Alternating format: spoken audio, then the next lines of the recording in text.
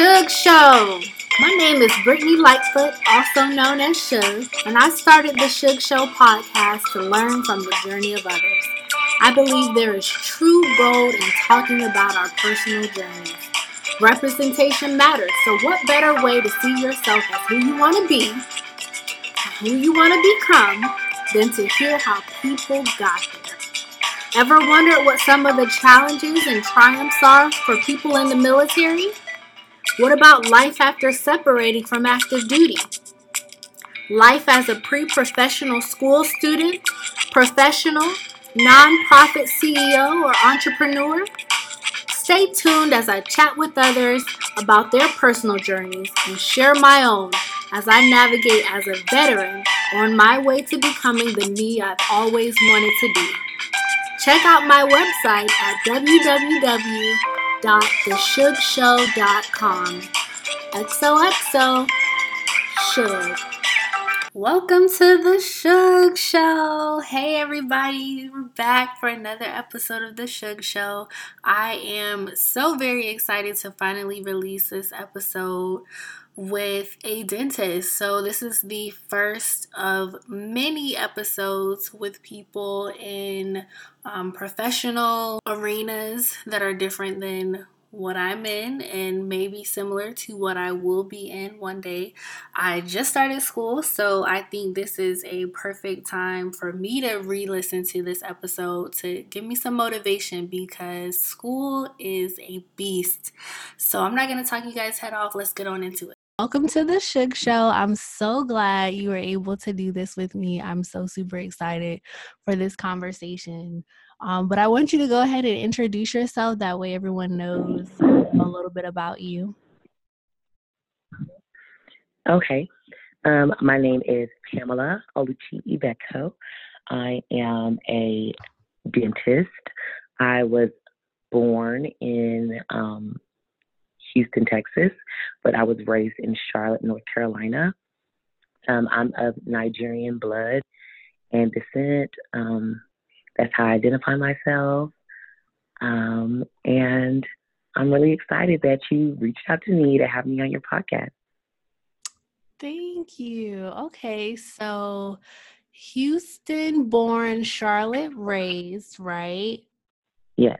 Okay, so with you being Nigerian, how did that affect you living in Charlotte? Like, is there a large Nigerian population or was it just you and your family? Like, how did that work? Well, I would say like in Charlotte, there's not really a large Nigerian population, but we all tend to find each other somehow, some way. So, I still grew up around Nigerians. I was raised pretty much a Nigerian household, but the way that it kind of affected me is that, we have a lot of rules in our household down to things as simple as like when your parents have come home, you greet them. Like you're not allowed to watch TV on the weekdays. There are a lot of things that my friends got to do I didn't have to do. I never had a TV in my room growing up, like things like that were very common in like maybe like American households. Mm-hmm. We didn't have that in our household. So it was really kind of funny. I didn't understand I didn't understand why my parents were doing what they were doing when they were raising me. Mm-hmm. But it all, I think I appreciate it ultimately. But like in the South, Charlotte, North Carolina is pretty much like the South. Right. So even the way people speak, I would come home and I would hear things at school and I'd come home and try and use that language. And my parents would be like, oh no, you're not doing that. You're not going to talk like that in this household. So I had to learn to kind of, separate myself socially and academically because I always was required pretty much to do well in school, but socially I was naturally a very social person. So I kind of learned to balance that at an early age.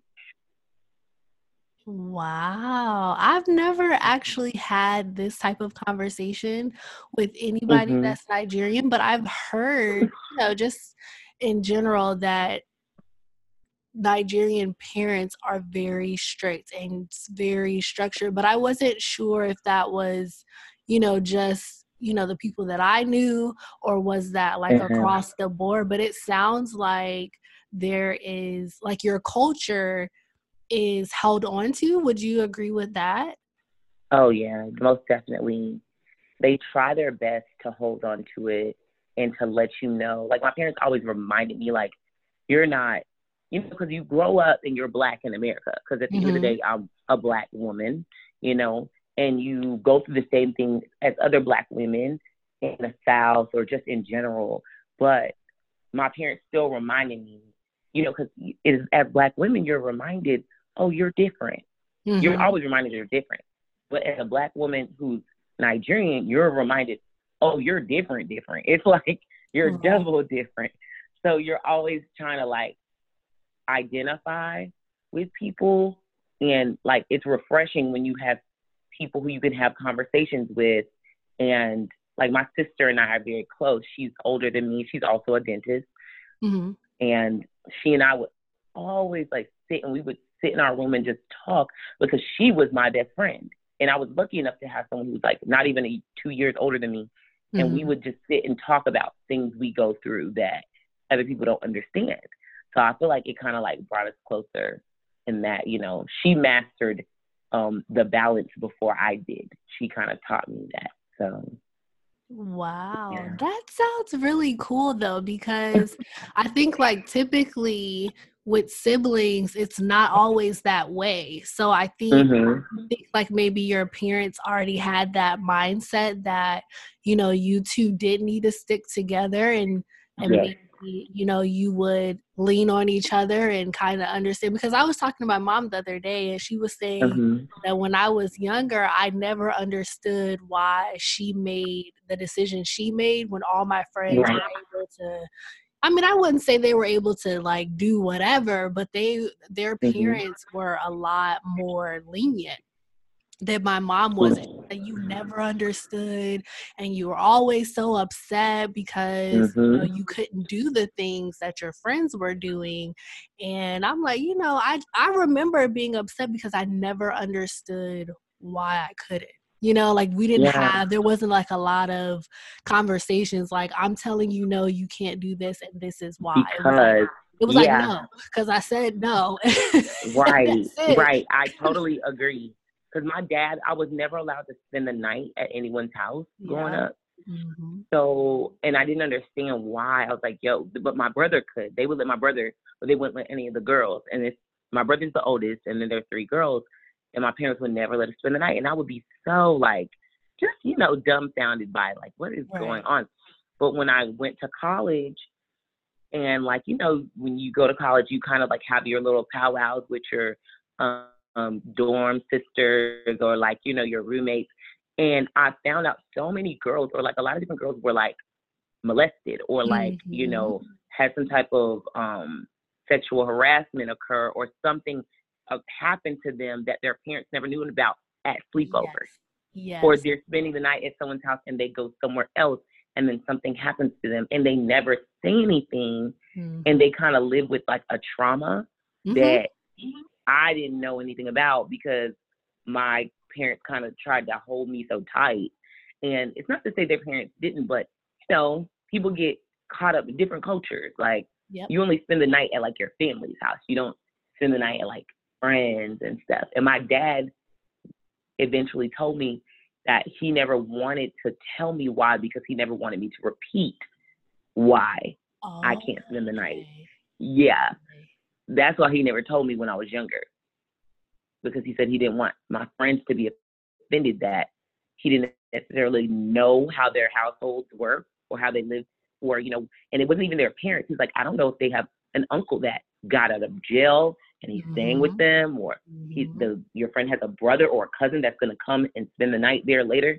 I can't tell them who to have in and out their house, but I can tell them that you're not going to spend the night, Right. So Right. yeah, Yeah. so it's kind of like that. Wow, that is such a very interesting perspective because, of course, I haven't had that conversation, and I never knew, that that was even a concern. But of course, you know, like when we're children, we don't understand certain things that an adult would understand. You know what I mean? So Exactly. I think that's cool that you and your dad were able to have that conversation to kind of give you that insight. You know, it might not have mattered, you know, when you were younger, but at least as an adult, that's kind of something that, you know, in the back of your mind, when you have kids, like, okay, well, if I say no, it's going to be no until I'm able to have that conversation and say, well, you know, this is why. Well, that's cool. So you say your sister is also a dentist? Yes, she's also a dentist. Wow. So how did you and your sister arrive upon dentistry? Okay. So it's funny because growing up, my sister, like when we got older, high school, we did everything together, like everything. So we both were cheerleaders in school and everything. And of course, my sister left because she's older than me. She's 2 grades ahead of me, but like not even 2 years ahead of me. It's just how the birthdays fall. But so she went to college, you know, my junior year, and she was like, oh, I'm going to be a biology major because I want to be a doctor, you know? And I'm like, well, I want to be a doctor too, so I guess I'm going to have to be a biology major. You know, that's kind of like the mindset we had. But she wanted to be a cardiologist. So she got a full academic scholarship to a university in North Carolina. And then and it was HBCU in North Carolina. And she also got a scholarship from a Nigerian cardiologist, I believe. So that's what kind of pushed her, like, okay, I want to do cardiology. And, you know, it's kind of like, so, okay, this is the type of doctor I want to be. But of course, as you get older and you learn yourself, she ended up doing an internship with Pfizer Pharmaceutical Company, so she became like a pharmaceutical sales rep as a college student, but she would do it over the summer. And it was like amazing. So just seeing her do that, I was like, wow, like, you know, that's a whole other aspect of like being a science major that you're not really introduced to or even told that that's an avenue that you can take. So she eventually, when she graduated from school, they offered her a position, a very good position, and she took it. So she didn't immediately go to medical school. So during that gap year, of course, or that time where she was working, I was now in college. But when I went to college, I knew I wanted to be a dentist. But the reason that I knew, or what made me come down to that decision is when I was a junior in high school, I was like, I know I want to be a doctor of some sort because I want to prove that I can be what people don't expect me to be. That was more so my motivation. And then also, I've always been into like fashion and clothes and makeup, and like that's really what I was into. But I feel like people always look at girls who are like that and doubt them to be anything else than like superficial. You know what I'm saying? True. That is so true. Oh, yes. Right. So I felt like, okay, well, I'm going to show people I can do whatever. Like I can do hair, I can do makeup, because I grew up in high school, I did hair. Like I was a braider, I was a hair braider. So I used to braid everybody's hair in high school. That's how I made money. I never worked at like a job or anything like that. I always kind of had that little entrepreneurship going. So doing that and deciding, oh, I want to go into a healthcare field, I did my research.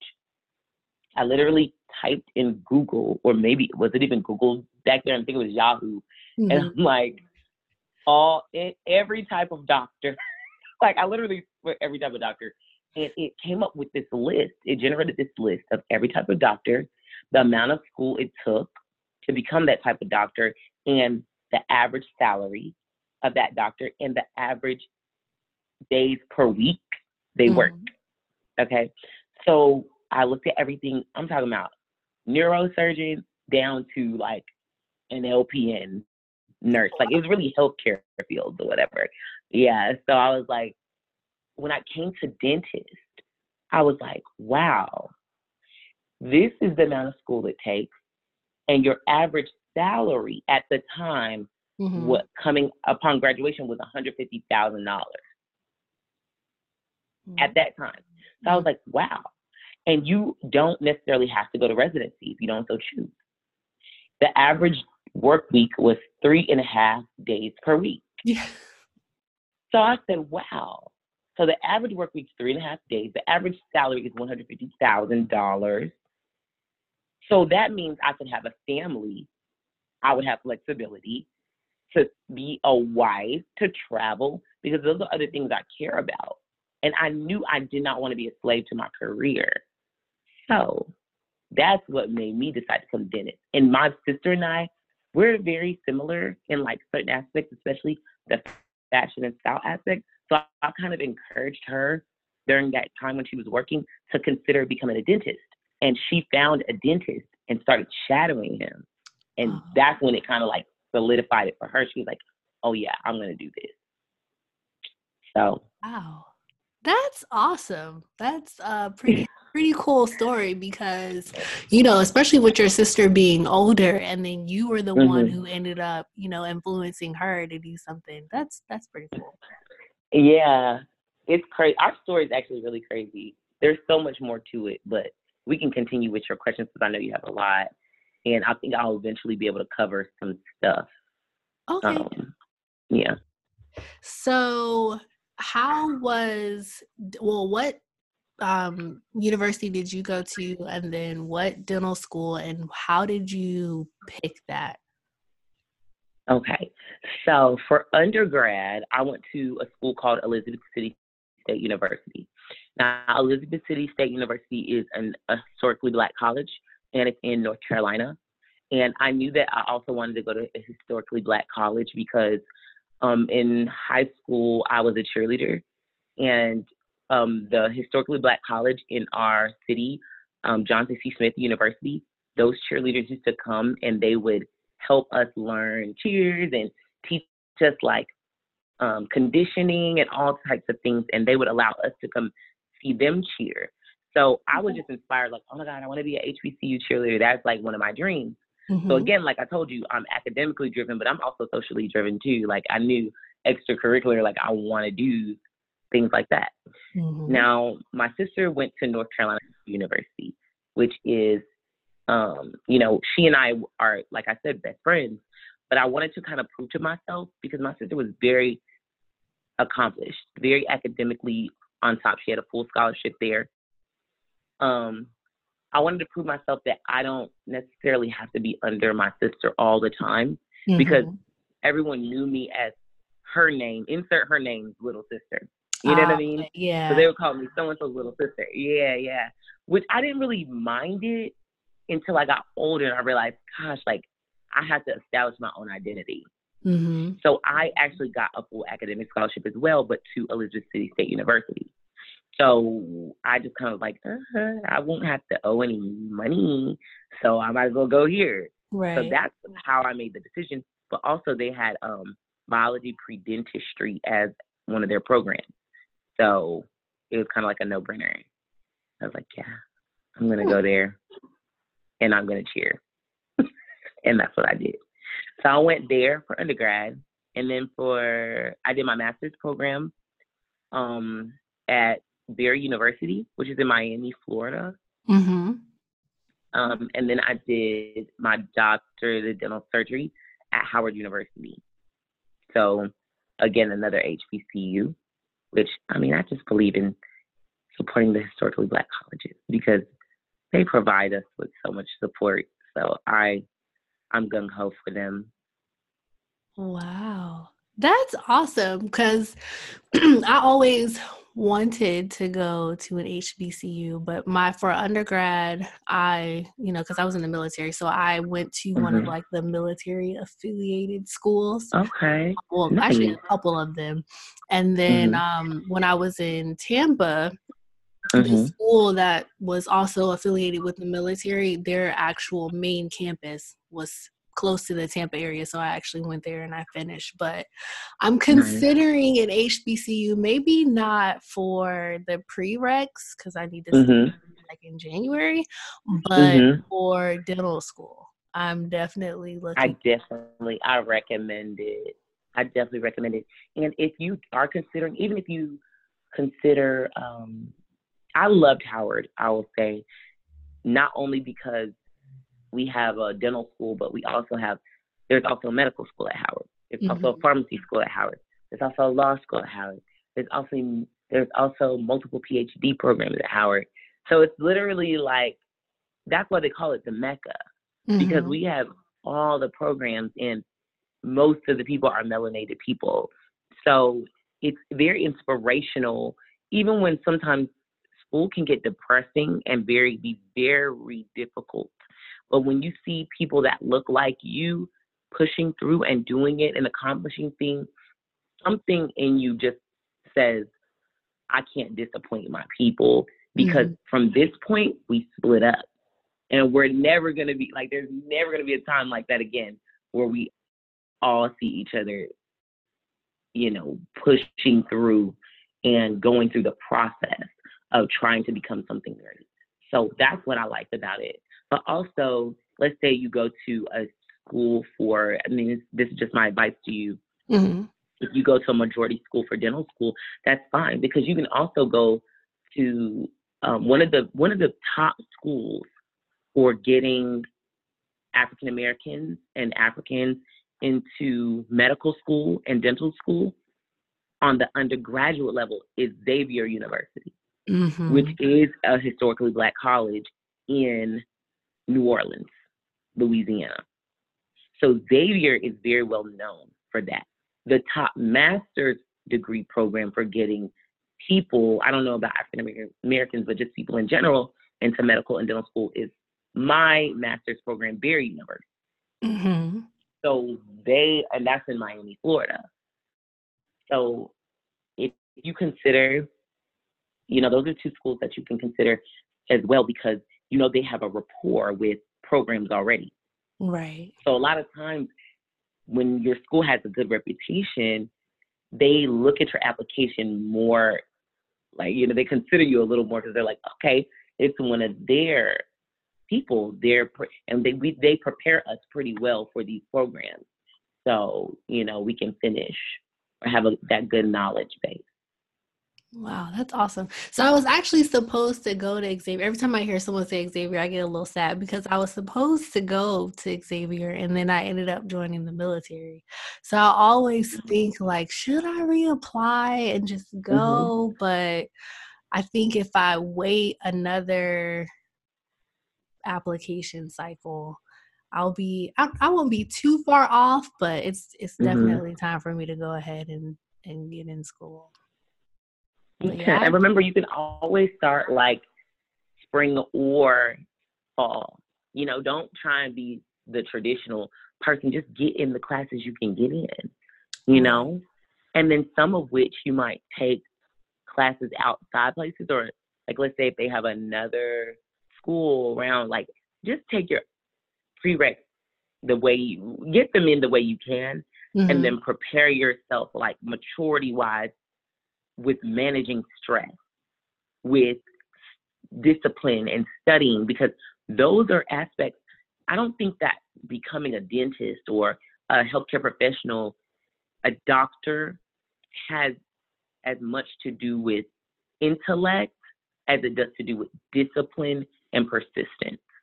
You know what I mean? I don't really consider myself to be like, oh, I'm so smart. I think I work hard. You know what I'm saying? I think I work hard to gain knowledge, to apply it so that I can be what I desire to be. But I don't think like, oh, I'm a brain. I'm not. I'm kind of all around. I'm more of a best all around person than a brain in one way, you know? You know, I have my nerdy side and my studious side where I will shut life down to accomplish what I want. I will not socialize. I will isolate myself so that I can be zoned in. But then I have my side where I'm like, no, I want to have fun. I'm going to travel. It's time to turn up. Right. So. Okay, so how did you, when you say like your study habits and being disciplined, when did you finally learn like your best study habits and what works for you? Was that in undergrad, your master's program, or was that when you got to dental school? And did did those things change over time? Okay, that is a great question. Okay. So I learned how to study in my master's program, but I mastered how to study in dental school. Gotcha. Okay. And when it came to undergrad, all I had to do was read Mm-hmm. and, just as long as I did my part, read and did my homework and just study for exams, I was pretty much good. But that's because high school is actually really where my upper level education started because I was in what's called an international baccalaureate program. Mm-hmm. I'm familiar. So I did a program called IB where I went to a math and science high school and it was like ranked number 17th in the nation, my high school, but that was number 17. It was a public school. Mm-hmm. So, but it was just a public school with a lot of international baccalaureate programs and AP, advanced Mm-hmm. placement courses. So I was taking like college level courses in high school. Mostly all of my courses were that. I think all of them were actually. So when I went to college, undergrad, I understood studying, or I was disciplined enough to sit down and study the day before an exam all day. Okay. But then that's at the bachelor's degree level. So when you hear bachelor, just like you think of a man who's a bachelor, he's single. He's kind of general, like he can do what he wants. It's kind of like he might be committed a little bit, have a girlfriend, but he's still technically single. You know what I mean? Because he's unmarried. But then you have like a master's degree. A master's degree is saying that the information you've learned, you know it well. You can write a dissertation on it. That's why they ask you to do like, a thesis or a dissertation. And you can present it in front of people and they can question you about the topic and you can answer their questions about it. So master's degree level is when I learned how to study, meaning I have this exam next week and there's so much information on it that I have to study every single day this week. And I need to be looking up questions. I need to create my own test questions for myself. I need to think potentially when I'm reading, what could be asked to me and in what way could it be asked? You know what I'm saying? So I'm not just reading, I'm anticipating questions and I'm looking at different angles of where I could be tested or different ways to explain or express this information. So that's like master's degree level. Now, doctoral, that's a whole nother level in itself. Mind you, I've taken the classes I took in my master's program, I also took them in dental school because I did a master's of biomedical sciences, which biomedical sciences is the basis of medical and dental school. So I took histology, biochemistry, physiology, anatomy. Those courses I took at the master's level and then again at the doctoral level. They were much more difficult at the doctoral level because of what they expect you to know. The amount of information you cover per seating, you in 1 week of dental school, you will cover 1 semester of material. Whoa. 1 semester of material that you would cover in like undergrad or something. Each week. 1 semester? 1 semester, my darling, and I'm not exaggerating. So the thing is, you don't realize how much your brain can hold until you're forced to do it. So you start, again, like I said, bachelor's is general. Master's is you can, think more critically and express, like answer people's questions. Doctoral level means you can teach this material when you're done studying it. That's why any doctor, when you're done with the medical school, dental school, anything, you can go back and teach.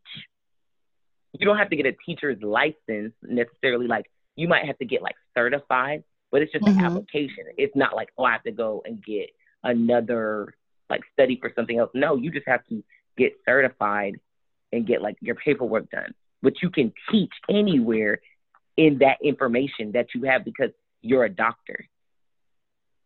Wow. So that's the difference between each level of education, is that the expectation and the ability to regurgitate. It's so many different levels. I took biochemistry in undergrad. That was a joke. Like, when I think back, I'm like, oh, it's not a joke, but it was so hard to me. And then I took it at the master's level, and I was like, these people are insane. Why do they expect me to know this? Right. And I took it at the doctoral level, and I cried like every week. Wow. Because it was very difficult. It was very difficult. I don't think anyone. I made it. Yeah, no one's ever explained it to me that way, ever. So I really appreciate that, because my eyes are like wide open, like a semester in a week, anticipating questions. Like that's it's pretty intense. Yeah, it's intense. But you can take, the good thing is you can take everything I'm telling you, because no one told me this. Right. So I'm glad I can share it with you, so that when you're studying, you already know, like, oh, let me highlight this. This seems like something the professor would ask. But you know that after knowing the professor. Right. Which is a whole nother thing, girl. That's a whole nother conversation. That's how to master, like, school in general. You know, we can have that conversation, just you and I separately. Okay. That sounds cool. Okay. So do you have a connection to the underrepresented in your community?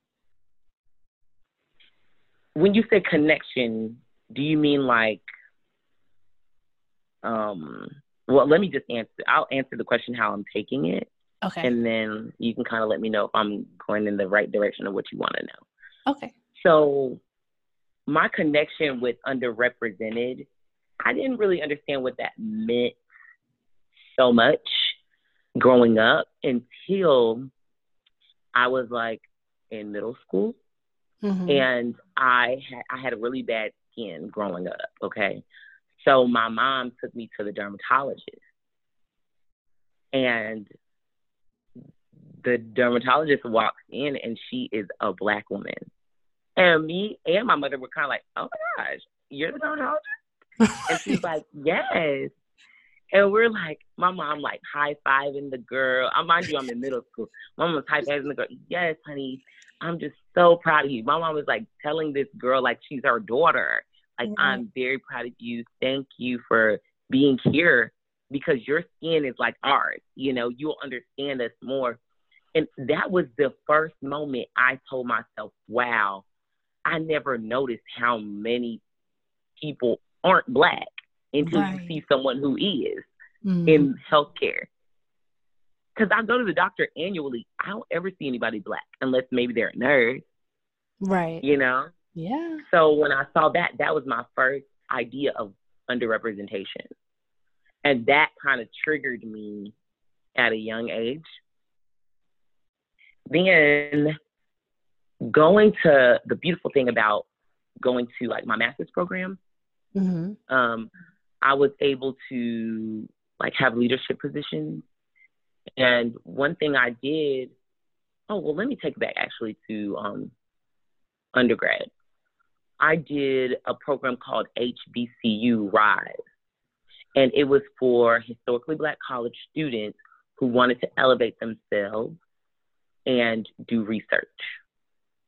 So now it kind of taught us how to research, how to present, and do things like that, because a lot of times we're not necessarily taught how to do that, or like some of our schools don't have the resources to do that. So going to an HBCU made me understand you're here right now, but the world is not like what you're being educated in. So we're preparing you for when you get out of here, who you're going to have to compete with. So that was another connection I had with underrepresented. And then in dental school, I did a lot of community service because we were required to at Howard University. One of the things we focus on is truth and service. And truth and service is, of course, you know, as an HBCU, a lot of underrepresented areas and communities. So I would find I even did more hours than what was required of us, just because I was close with our person over community service. And I really enjoyed actually going and doing that. You know, I was like, wow, like I want our people, I want Black people, Hispanic people, you know, brown people to see people that look like them in positions that they didn't really know they could reach. That way, they're not only motivated, but they're educated and they're more like, you know, triggered to listen. Because a lot of people don't, like, you know how I just explained it to you and broke down something, you're like, no one ever explained it to me like that. I feel like one of like my strengths, or that I learned one of my strengths are explaining complex things, breaking them down to be understood. And I love that because I love to do that for my patient. When I know, I can see my patient's eyes when they don't understand what I'm saying to them, or if they don't understand what another doctor is saying to them. So then I'll ask them, you know, did you really understand what she was saying? Because I can explain it to you like a little bit more simple, or make it a little more simple for you to understand. And they'll be like, yeah, I mean, is she saying this? And I'll be like, yeah, you had the concept, but this is the reason why. And they'll be like, wow, you know? Yeah, that's I important. need them to have that. They have to have that aha moment to connect with the information so that they'll become more, you know, compliant and get their habits together to be healthier. It's huge. That is huge. I think, so thank you for sharing those stories. I think that that first experience that you had when you were in middle school, I think it was an impressionable experience on you. So I think that kind of, you know, like you said, it tailored what you saw was important, because you realized that was something that was missing, you know, in your day-to-day life. And so now you're working to be that and to provide that. So as a dentist, are there any like opportunities that you provide for others, or ways that you join together with others to give back, to be able to do that same thing? It's so funny that you asked this question, because I do this informally for a lot of people. It's so crazy. So, there have been numerous people, and I guess it's because, like, that's why I opened my Instagram. That's one reason why I opened it. But there's been numerous people that slide in my DMs about dental school or about dentistry, that are on the undergraduate level or younger. They have questions, or people who, oh, I want to go to Howard, you know, or I'm trying to get into dental school. I have helped, I can say at least 10, maybe more people get into dental school just by them either DMing me or me being somewhere where they are. We had this program at Howard, which they have at every dental school, which you should attend. I'm not sure if you've attended Impressions Day. Not yet. Okay, so you have to go to Impressions Day at different schools. Go to like as many schools as you can. If you can go to their Impressions Day, go, because you'll learn a lot about the university, the day-to-day of dental school students. And I remember going to Impressions Day when because I don't know if I told you this, but after I graduated from undergrad, I worked for 4 years before going to do my master's program. So I didn't do like the conventional, like go straight through. It was it was nothing like that. I had a career. I was actually an allergy specialist. Impressions Day is something that is really important to attend, and I would always volunteer for Impressions Day, and I would speak at Impressions Day. And after I spoke, people would approach me and be like, you know, I really want to get in dental school. And I can always kind of tell who's serious and who's not. You know what I mean? So if I feel like they were serious, if I feel like they're not, I'll give them advice. But I can always tell afterwards who's serious and who's not, and they will keep in touch with me.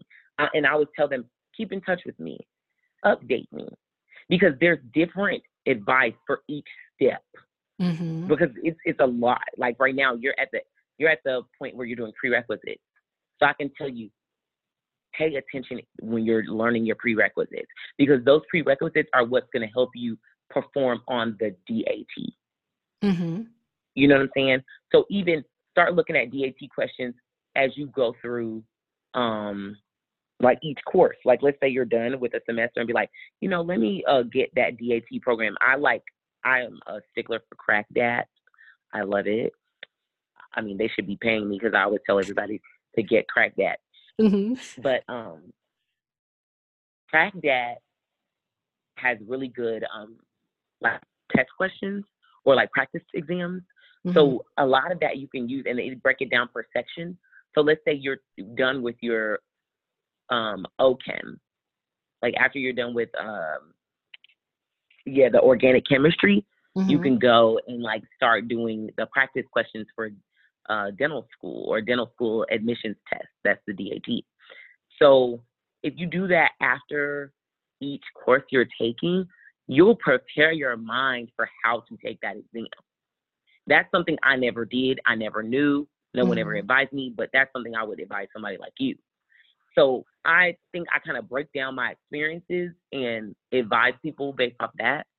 So that's kind of how I've helped underrepresented people, because they're always asking me. So I just kind of dedicate myself to giving advice. Awesome. I think it's important to pay it forward also, because my sister got in dental school before I did. We actually applied that same year she got in, and she got in and I didn't get in. Mm-hmm. And it was an interesting experience. That's when I decided to go and do a master's program. And just that, I'm so happy it happened, because I grew so much during that time period, and to where I can give people advice. And, when I went to dental school, I had my sister to give me advice, and I feel like I just want to pay it forward. Mm-hmm. So that's why I do that. Like, I have to help someone I was helped, That is so awesome. And of course, I'm one of the big thank yous. Like, thank you for having your Instagram open, because if you hadn't, I wouldn't have been able to, have this opportunity to talk to you. So I do think that it's awesome that you are so open and you're so willing to help and you do pay it forward. I think that's so important, because the younger generation, we're going to keep coming up, but if we don't have anyone to help us or to help guide us or to, even give us little tips, like you just told me to go to all the impressionists. I didn't, know that I should go to more than one or go to, so that just even that little bit of information is so helpful to me in my journey. And so I think it's amazing that you value that and you're open and you're approachable, because just because you have the information or just because you may be willing to pay it forward in certain settings, you're approachable to everyone. So I think that's amazing. So thank you. Thank you. I try my best. And I appreciate one thing I tell people who I help every time. They're like, oh my gosh, like I don't know how I could thank you. And I always tell them, the way you thank me is when someone comes to you asking you, you advise them like I advised you. Because I can't do this for everybody, okay? Right. I need somebody to help me tell the next group, and things change as you get older. And, I'm not going to be as hip to what's going on in professional school as I matriculate through my career, and as I progress. I'm going to be able to give more so career advice after some time. So it just changes. As you educate yourself now, I feel like I'm at a point where it's shifting. Right now I'm in residency, and I have a whole new view on things now that I'm in residency. It's very interesting, but it's helpful again because my sister's a dentist and she's giving me advice career-wise. And, it's just amazing. It's an amazing journey, but it's very difficult. I will say that. And very humbling. Ooh. Yeah. Yeah, I bet. Okay, so how's your residency program going, and what kind of residency program are you in? Okay, so I am in a general practice residency, meaning I'm a general dentist right now, and basically my program is a hospital-based program, meaning that I'm on call sometimes. I'm on call 8 days a month. Mm-hmm. And out of those 8 days, I'm required to wear a pager. And I can get paged any time of the day, any time of the night. So it's 24/7 call for 8 days. So answer to trauma calls, meaning like if someone were to get in a car accident and fracture their teeth, Mm-hmm. we have to come and, we treat them. Either we remove the teeth or we split the teeth, meaning like hold them in place so that they can like fuse back together, and then they get definitive treatment after they leave the emergency room. Mm-hmm. We see also like a lot of people who are like getting transplants, so like heart transplants, kidney transplants, lung transplants. We have to grant them dental clearance, meaning their oral cavity has to be infection free.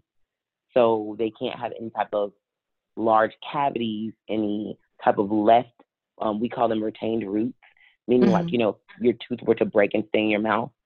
That is actually like a very good environment for bacteria to harbor. And, people don't really understand people have not understood until recently how important your oral cavity is, because your oral cavity sits between your brain and your heart, and all the vessels are connected. So a lot of times, there are conditions that are exacerbated, and we are the dentist in the hospital or at the hospital, but we also have a clinic, and we just have to tend to these patients who are either hospital bound, inpatient, or patients who come into the emergency room and need help dentally. Like they might have an abscess or big swollen face, and we have to incise and drain it and extract, or we just have to assess them. And we have attendings or other experienced dentists who we are able to call and inquire and ask questions, who like help guide us on what to do. It's definitely taxing at times, because being on call it's not, you're never really settled, because you never know when that pager is going to sound off. Right. But it's very it's cool because you help people, and I love helping people. So when you're done and your patient's looking at you like, oh my gosh, like thank you so much, that's the moment where you're like, okay, this is why I do this. Like this is why I'm doing it. I'm reminded. Yeah. And then we have the clinical aspect. So kind of like private practice, where we are working 8 to 5 every day, and we have our own like patient who we do normal care on, or people who need crowns, or people who need dentures, or people who need fillings or implants, all that type of work. But mostly we do we see a lot of medically compromised patients. So patients with diabetes, heart conditions, sickle cell, lupus, all those conditions. So we do a lot of medical consultations with other doctors or, physicians of different specialties. We have to communicate with them a lot about how to treat our patients, because a lot of our patients are on so many medications that they have to stop before we treat them. Or they might have like a blood disorder, so they could bleed out if we do an extraction. So we have to have them either start taking the medication or, take a pre-medication or antibiotic or something like that. It's a lot. You learn a lot, though, so it's cool. Wow. Okay, so I have 2 questions from that. So what does that mean after you finish your residency? Are you going to be like one of the dentists that works at the hospital permanently, or is this just something that you wanted to experience that maybe down the line you'll pick back up? Yes. Okay, so that second answer is more so. Okay, so basically one thing I wanted to learn is how to treat patients who are not just cookie cutter healthy. Because unfortunately, like the United States, so many people are healthy and unhealthy. So if you're only limiting yourself to healthy people, you're kind of doing a disservice to a lot of people. You know what I mean? Right. But also in my program, we learn how to do different types of sedation. So like using what's called like, people call it laughing gas. It's Mm-hmm. nitrous oxide. So like I got my certification in nitrous oxide since I've been in, residency, and, so that's good. So now when I'm in private practice, I can use nitrous as long as I maintain my licensing for that. Mm-hmm. And then like it means like after I graduate, it just means I have a certain knowledge base that I can use to treat my patients. Like there's certain procedures I'll learn how to do here that I didn't learn in dental school because dental school is 4 years, year round, but it's still not enough time to teach you everything that you can offer your patients dentally. So Right. that's why we have what's called continued education courses, or CEs, which means it teaches you how to do kind of specific things that you might want to offer your patients. And you kind of have the opportunity to further educate yourself. And then if you're feeling confident enough, you can start offering your patients those services. So it's cool. I think that at one point, I don't know if I'll be like an attending or anything, but I wouldn't mind teaching like a course in a dental school, like maybe not a course director, but I would give a lecture of some sort. I think that would be cool. That's pretty. Just to like help people understand certain aspects better. I think that would be great. Maybe when I'm in dental school at Howard, Okay. you can come I'll on come up. and give you a lecture, and I'll Yes. call on you to raise your hand and answer a question for me. I might Yes. even give you the answer to the question before, so nobody knows I'm playing. That would be awesome. But yeah, so you answered my second question in your answer for the first. I was gonna ask if you think that the majority or a large portion of the population is on, several medications, and if when you are in private practice, is your residency knowledge what's going to make you think like, okay, well, all of these medications that this patient is on, let me, call their physician and see how Yes. this may, does you think Yes. that that's open your mind more so to, drug interactions and Yes. other things that you may For not have sure. thought of? For sure. That's exactly what it has done. And see, for you, you actually are in an advantageous position. I don't think you even realize it, just being in the military. Mm-hmm. Do you know how many programs you guys have dentally in the military that they don't even offer people like me? Yeah. You guys have fellowship programs. You guys have fellowship programs that a lot of people are not really introduced to. And you don't have to stay military, but I'm just thinking, and I know some people who are military who get experience. Like one of my closest friends in dental school, he was in the military when we started. Mm-hmm. And so he used to go, of course, we're at Howard, so he would go on base and learn certain things. When we were learning about how to set teeth and do dentures, he would go and consult some of the dentists on base. So he was learning different skills. Yeah. So it's like you have the opportunity to do that, so it's cool. And then also there's a large military population in dentistry. A lot of them did military, and even with you're African American, but they would respect you because you're military. Mm-hmm. Even like the white men, the white men, the white women who are also military, all different cultures who are also military. Y'all are your own little organization. Right. So it's like you would probably get opportunities and learn about things that a lot of people wouldn't be able to learn. So that's actually pretty cool. Yeah, I didn't think about it that way. I know, because my plan all along was to, finish my bachelor's, do the prereqs, and then apply to dental school, and then do the scholarship program where I come back and do the 4 years. And serve. Yeah, because I want to get to 20 eventually. Yeah. So I would just, go ahead and do it that way. But I didn't think about, while being in school, you Oh, so getting that beneficial. access. Yeah, I didn't even think about So that. beneficial. Yeah. Yes, so beneficial. Even if you, like, let's say by the time you're done with dental school, you're ready to get out of the military, you're still Mhm. going to have military personnel that you know beyond who we know, who can direct you in ways, and they know people. It's just crazy. Like, your network is pretty golden. So don't feel like, oh my God, I've been set back, or, I'm in the military instead of going to Xavier. Everything happens for a reason. That's true. Girl, I went and worked when I graduated undergrad. Then I went and did a whole different career for a few years before going to my master's program. And then I finally got my footing, and, now I'm here, and I'm 7 months out of being able to practice.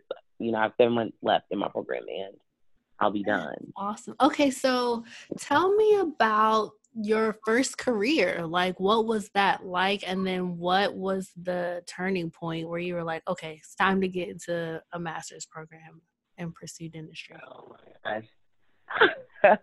Okay, so I was a clinical allergy specialist, and that's where I worked in a physician's or different physicians' offices, depending on where my company placed me. And what I would do is I had my own, like, lab where I would test their patients who had really bad allergies. Because a lot of people who have bad allergies, really bad allergy and asthma. A lot of people who have asthma, they really just have allergies that Mm-hmm. trigger them to have an asthmatic attack or some type of difficulty breathing. They have what's called a hypersensitivity to Mm-hmm. something.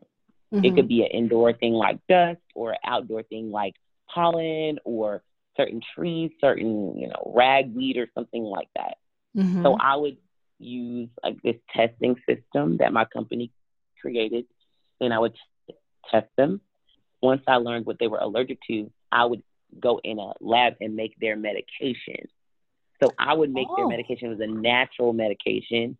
It's made of antigens, okay, different antigens that they made in, like, the form of serum. And the medication was the base of the medication was saline. So it was a saline based solution, or medication, I should say. So the way that we would administer this medication to our patients was via injection. Okay. Mm-hmm. So I would teach the patients to inject themselves, or I would teach their parents how to inject them. And basically, we would dilute the solution down, like, Mm-hmm. by 10 times 10. I think they had 10 different vials. And then we would give them the lightest dilation first, and then we would build them up. Eventually, they would develop, like, an immunity to what they were allergic to. So it was really cool. I loved that career because it was um my first experience having my own patients. Mm-hmm. My first experience, they would always call me doctor because they thought I was a doctor, and I'd be like, no, you can't call me doctor. I'm not a doctor yet. Right. But it would remind me that I need to go to dental school, Right. because Yeah. that's what I really wanted to do. And I was taught how to, like, verify insurances and all the type of things, which will all be beneficial to me when I'm in private practice. So I learned a lot of good lessons there. I learned how to interact with patients. Patient care is big. It's how you are able to keep and maintain your patients, learn to Mm-hmm. make them happy, learn to deal with difficult patients. Because I was actually, at one point, a pediatric allergy specialist. So I dealt with children and their parents, which can be difficult. But I Mm-hmm. just learned, like, to read people quickly. So I could tell, oh, this patient's going to be difficult. Oh, this patient, I need to not be in their face. I need to give him distance and ask him when he wants me to give the injection that he's going to count down for me. Or this patient, I need to tell him he can look at me while I do the injection. Then he'll feel more in control. Or this patient, she's so fearful. I'm going to give her a breathing technique to use so she's focused on breathing instead of on me doing the injection. You literally have to look and read these patients. And that's how I look and read my patients now. Like in dentistry, I still kind of use those skills that I learned as an allergy specialist. But yeah, the turning point was my third year of being an allergy specialist, and I had a really bad day at work. Not necessarily with my patients, but with the staff around me. And I was like, I'm not even supposed to be here. Like, I told myself, you're not even supposed to be here around these people. Because unfortunately, you know, a lot of physicians' offices, you have the physician, but you also have a lot of people who aren't as educated or as tactful. So sometimes you have like medical assistants or people, and sometimes it's unfortunate for me to say, but it can affect how people behave. Or that's just what I thought. Maybe it was just the office I was in. I don't know. But long story short, had a bad day at work. I canceled all my patients and I applied to like 4 master's programs. I contacted my professors from undergrad. That's another thing you should always do, stay in contact with your professors. Email them like every like half year just to check on them, see how they're doing. Those people wrote me letters of recommendation same day. Faxed them to me. Same day. I was like, they were like, one of them told me to, you know, it's like you just have to maintain good relationships with your professors. And they're very supportive of me. So when I got into dental school, I always let them know what I have going on. When I got an internship, I let them know what I have going on. When I, you know, started in residency, I emailed them, let them know what I have going on. It's important just so that when it's time for you to advance, they feel like they are part of your journey. Yeah. And they are. So, yeah, that was my turning point. Had a bad day, and I knew that was not my final destination, and I had to get out of there. Wow. That's awesome. So number one, that is a really cool sounding job. And it sounds like it's going to continue to pay dividends for you, you know, for the rest of your career, like being able to teach yourself how to read people and how to read patients and how to, you know, soothe them or comfort them. And that's really awesome. So is there like if not that job, is there another job or opportunity that you would recommend to be able to learn those skills? Yeah, my sister, she was a pharmaceutical sales rep.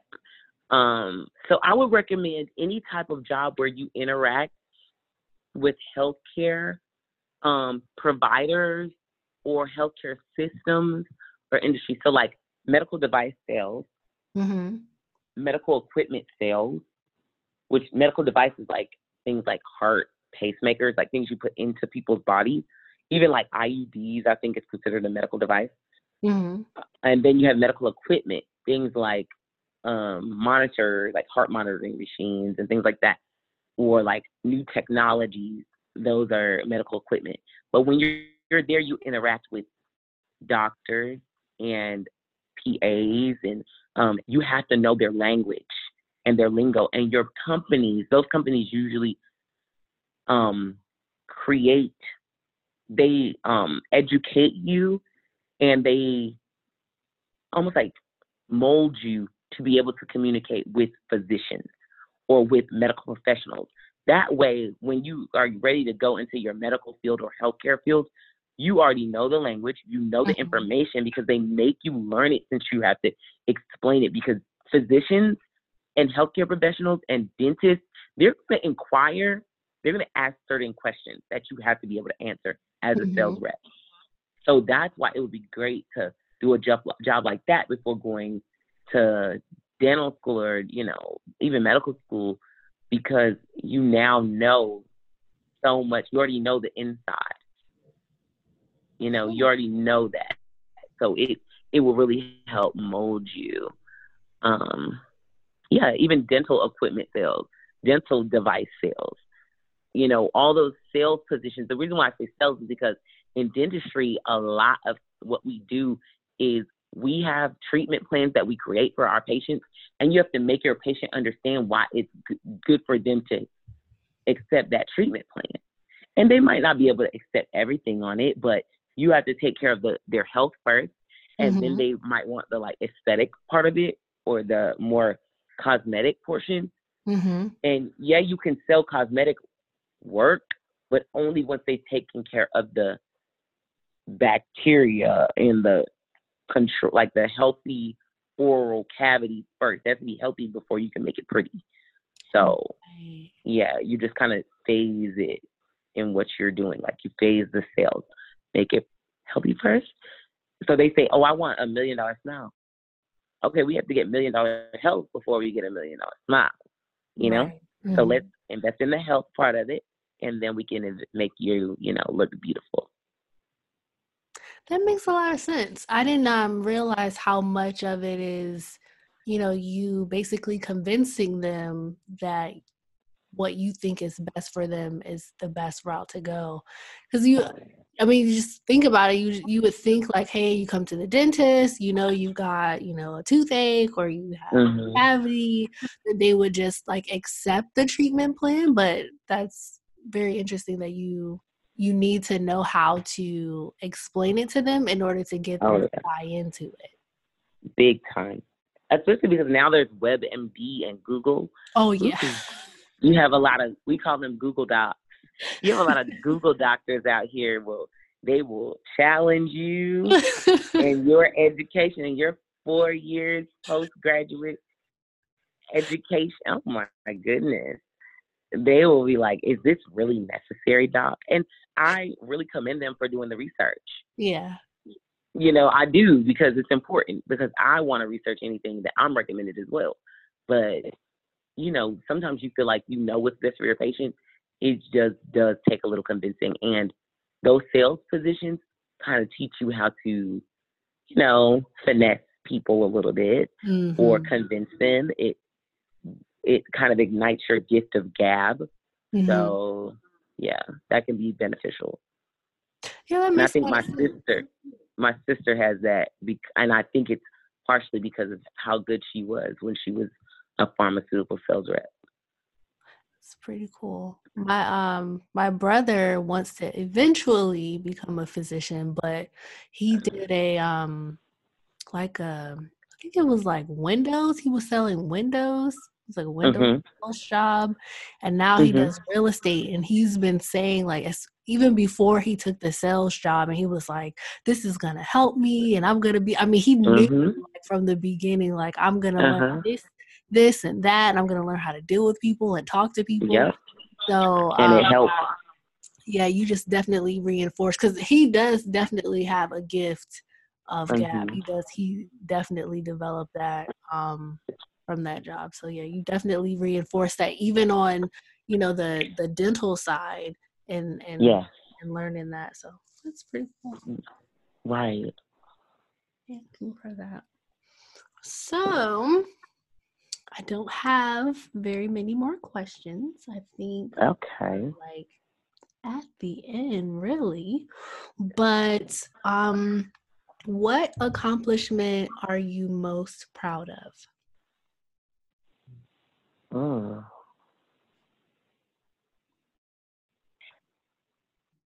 Okay. Wow. This is a really good question, girl. You're making me think. um, an accomplishment that I'm most proud of. I don't know if you would even consider it an accomplishment, because I'm very proud of becoming a dentist, but I'm very proud of like being like maintaining my relationship with my parents, because they've been my biggest support system. So I feel like that feels like more of an accomplishment, like, because every time I get something, I could do well, I could fail, and I would still have them, because of maintaining, like, I'm trying to always still treat them well in the midst of my stress, in the midst of everything. I feel like my biggest accomplishment is still having that family dynamic with my parents. I don't know if that's even a good answer, But I think that, you know, in your pursuit of something like doctorship, you have to remember where you come from. And I think I've never forgotten that. Mm-hmm. So that is a big accomplishment for me. And that, you know, I will say this. When I was in dental school, I had moments where I was very stressed out. And one of my lowest moments was like my third year. I was so stressed out. And I was so stressed in that my dad sent me to Nigeria during Christmas break. And that was the best thing he could have done. It's like, he was like, no, I need you to go back home. And I went by myself. I traveled by myself. And my mother was there. And, you know, she was already there before me. Though my parents don't live in Nigeria. They live in the United States. But my mom was just visiting at the time. And my dad was coming after me. And they just made sure I had the best time I could have. I went to different parts of Nigeria. You know, I went to the city, like the big city, Lagos. And then I went to like our village, which is like more remote, kind of like the countryside, you know. And my parents, we have a home there, like a big home. And my dad built that home. And he took, it's crazy when I look and see the home my dad built, because it's so deep in the village, Jesus. I'm like, how did they even get bricks over here? You know, but how did they bring anything to this place? But it's amazing, because that's how you know it's important to be connected to your ancestors, to your people, to your family. And I think maintaining that connection is something that's very important to me. So I think that was my biggest accomplishment. In the midst of all my accomplishments, I never forgot where I come from. Wow. That's amazing.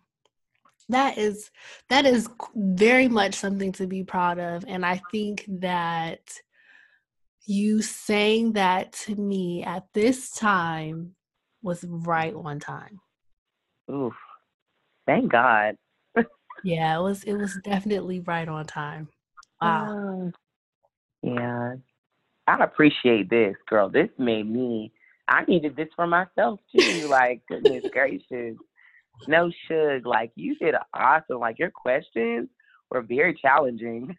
Yeah. But, I mean, you did an awesome job. I can tell you're going to get where you want to be. I can tell that. Just by the way you're asking questions, the way you're thinking, the way you speak, everything, girl. Wow. You're on your way. You. I'm serious. Good gracious. Wow, I really, really, really appreciate you coming. Well, I said coming, like coming to the Shug Show, but for doing this. You are amazing, and I am definitely very much inspired by you, and I would like to keep in touch. Definitely. You can call me, you can text me whenever you have my information. I appreciate And I'm a supporter of the Shug Show now. So. Yay! I have to blast you out, you know, so everybody can start listening to you. Hey, thank you so much. So I'm not gonna hold you any longer, but I will definitely contact you soon. Okay. Thank you so much. Thank you. Good night. Have a good night. Good night. What an awesome episode. Make sure you guys like the Facebook page for The Shug Show. Follow me on IG at MSB Alexandra. Follow The Shug Show on IG. And make sure you check out the blog. There's always going to be a blog post related to every podcast episode. I'm going to have updates on previous blog posts that I put out, previous volunteer opportunities, previous personal things in my life that I'm dealing with, I'm going through, I'm having fun with, I'm experiencing. So make sure you check out the website www.theshugshow.com and sign up for the newsletter.